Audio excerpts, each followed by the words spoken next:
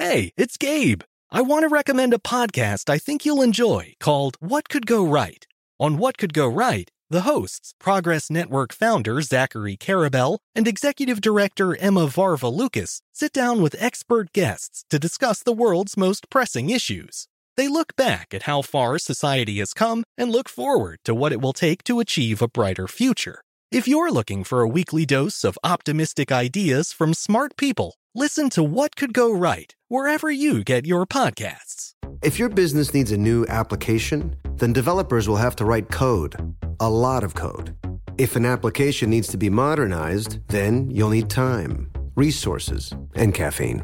If that sounds daunting, then you need Watson X Code Assistant. AI designed to multiply developer productivity so you can generate code quickly. Let's create a more modern foundation for business with Watson X Code Assistant. Learn more at ibm.com/code assistant. IBM. Let's create. This Father's Day, the Home Depot has the perfect gift to help Dad be everything he can be, because your dad is more than just a dad. He's the groundskeeper of the yard, the perfecter of the patio, and the cleaner of the clippings. This Father's Day, power Dad's doing with the convenience and gas-like power of Milwaukee cordless outdoor tools from the Home Depot. Plus, get up to $150 off select Milwaukee tools. Find the perfect Father's Day gift at the Home Depot. How doers get more done. Shop for Father's Day now in stores or online at homedepot.com. When you buy Kroger brand products, you feel like you're winning. That's because they offer proven quality at lower than low prices. In fact, we guarantee that you and your family will love how Kroger brand products taste, or you get your money back. So next time you're shopping for the family, look for delicious Kroger brand products, because they'll make you all feel like you're winning. Shop now, in-store, or online. Kroger, fresh for everyone. This Day in History class is a production of iHeartRadio. Hello, and welcome to This Day in History class, a show that pays tribute to people of the past by telling their stories today. I'm Gabe Luzier, and in this episode, we're talking about the life and death of Nathan Hale, a young American soldier who became a symbol of self-sacrifice to a nation in search of heroes.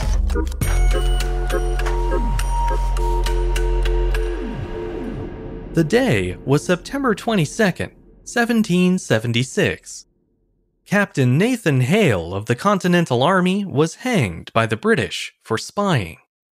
The former Connecticut schoolteacher was just 21 years old, but had bravely volunteered weeks earlier to sneak across enemy lines and gather valuable intel about British movements. Hale's mission was ultimately unsuccessful, but his death inspired George Washington to create a dedicated spy ring, one that ultimately helped win the war. Nathan Hale was born in Coventry, Connecticut on June 6, 1755. He was the second son of Deacon Richard Hale and Elizabeth Strong, a prominent Puritan couple who placed great importance on education and religious virtue. When Hale was 14, he was sent off to Yale College with his older brother, Enoch. Both boys became members of the Linonian Society, a student club devoted to literature and debate. Nathan graduated with honors in 1773 and quickly took a job as a local schoolteacher, first in East Haddam and then a bit later in New London. Unfortunately, Hale's quiet life of letters didn't last long. When the American Revolution began in 1775, Hale quickly joined the fight for independence as part of a Connecticut militia. He took part in the Siege of Boston that summer, and the following year he was promoted to the rank of captain. From there, Hale went to New York City, where he and a small unit aided William Heath's brigade in defending the city. They did their best to hold back the forces of British General William Howe, but in late August, the Patriots were overwhelmed and the port of New York City finally fell to the invading British Army. It was a dangerous setback for the American colonies, as Howe had already captured Staten Island and begun a military buildup on Long Island. He was on his way to controlling America's second largest city after Philadelphia, clearing the path for him to take possession of all of New York. If that happened, then New England would be effectively cut off from the rest of the colonies, making the chances of an American victory that much slimmer. The Continental Army had held its ground on the island of Manhattan, but General George Washington knew a British invasion was imminent. What he didn't know, however, was where in Manhattan the British would strike.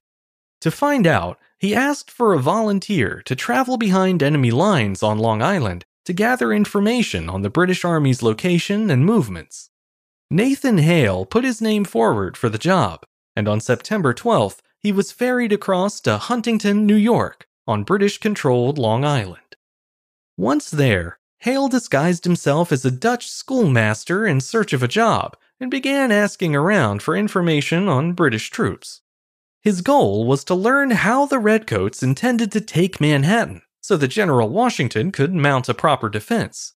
Unfortunately, the British Army invaded Manhattan and captured the city just a few days after Hale's arrival. Any information he'd gathered would no longer be of use, and to make matters worse, he was now trapped in enemy-controlled territory. Hale tried to return to his regiment, but on September 20th, British soldiers set fire to the city and began actively searching for anyone loyal to the Patriot cause. The exact details of Nathan Hale's capture are unknown. Some sources claim he was caught while sailing back across the Long Island Sound. Others say he was recognized by his loyalist cousin, Samuel Hale, who promptly handed him over to British authorities. But the most widely accepted version of events is that British Major Robert Rogers saw through Hale's disguise after spotting him in a local tavern. Rogers reportedly played it cool and didn't let Hale know he was onto him. Instead, he struck up a conversation and pretended that he too was a Patriot sympathizer.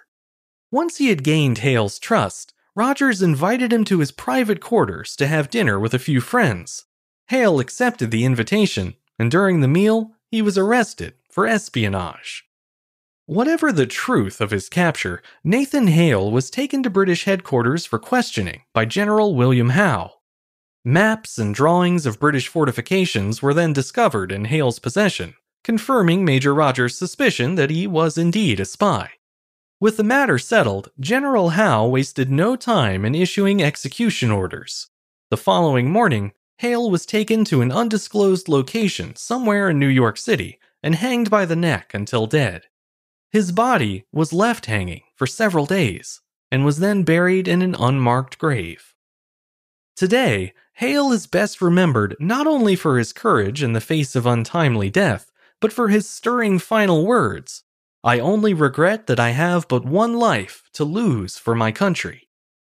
It's worth noting, though, that there's no proof that Hale actually made that statement.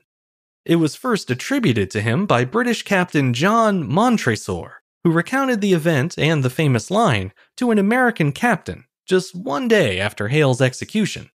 If his account is true, then Hale was likely paraphrasing a line from a 1713 tragic play called Cato. It went, "What a pity it is that we can die but once to serve our country."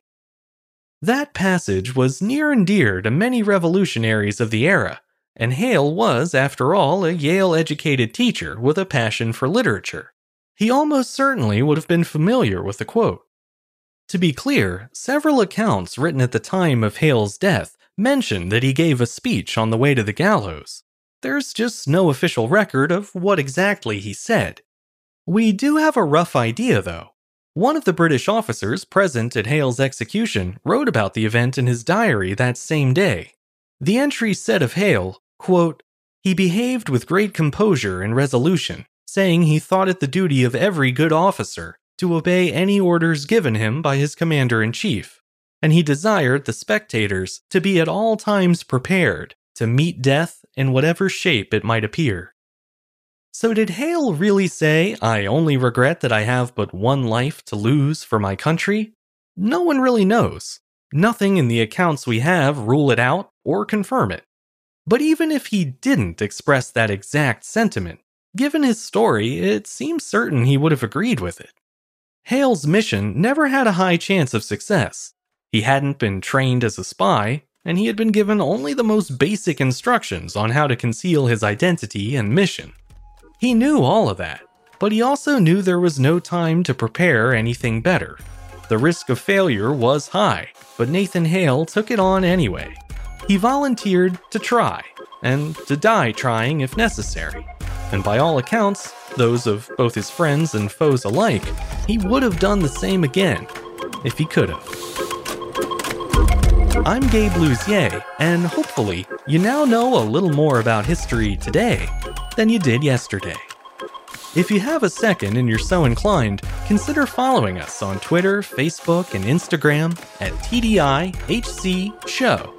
You can also rate and review the show on Apple Podcasts, or you can write to me directly at thisday@iheartmedia.com.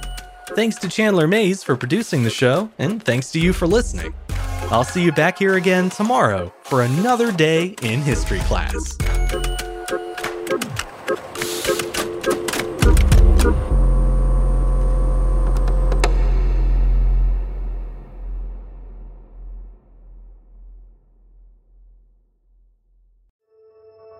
Hello, I'm Dr. Michael Mosley, and I want to let you know about my new immersive BBC Radio 4 podcast series, Deep Calm.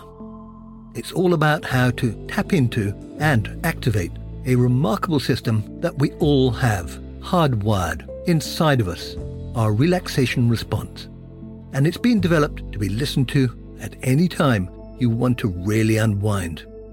I hope you'll listen wherever you get your BBC podcasts.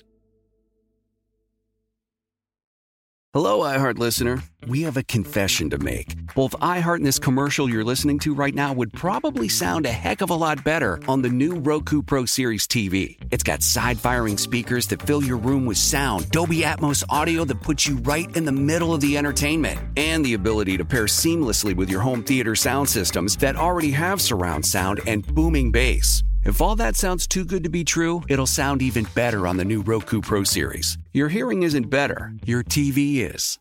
This is Malcolm Gladwell from Revisionist History. eBay Motors is here for the ride. With some elbow grease, fresh installs, and a whole lot of love, you transformed 100,000 miles and a body full of rust into a drive that's all your own.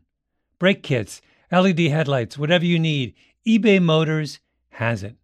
And with eBay Guaranteed Fit, it's guaranteed to fit your ride the first time, every time, or your money back.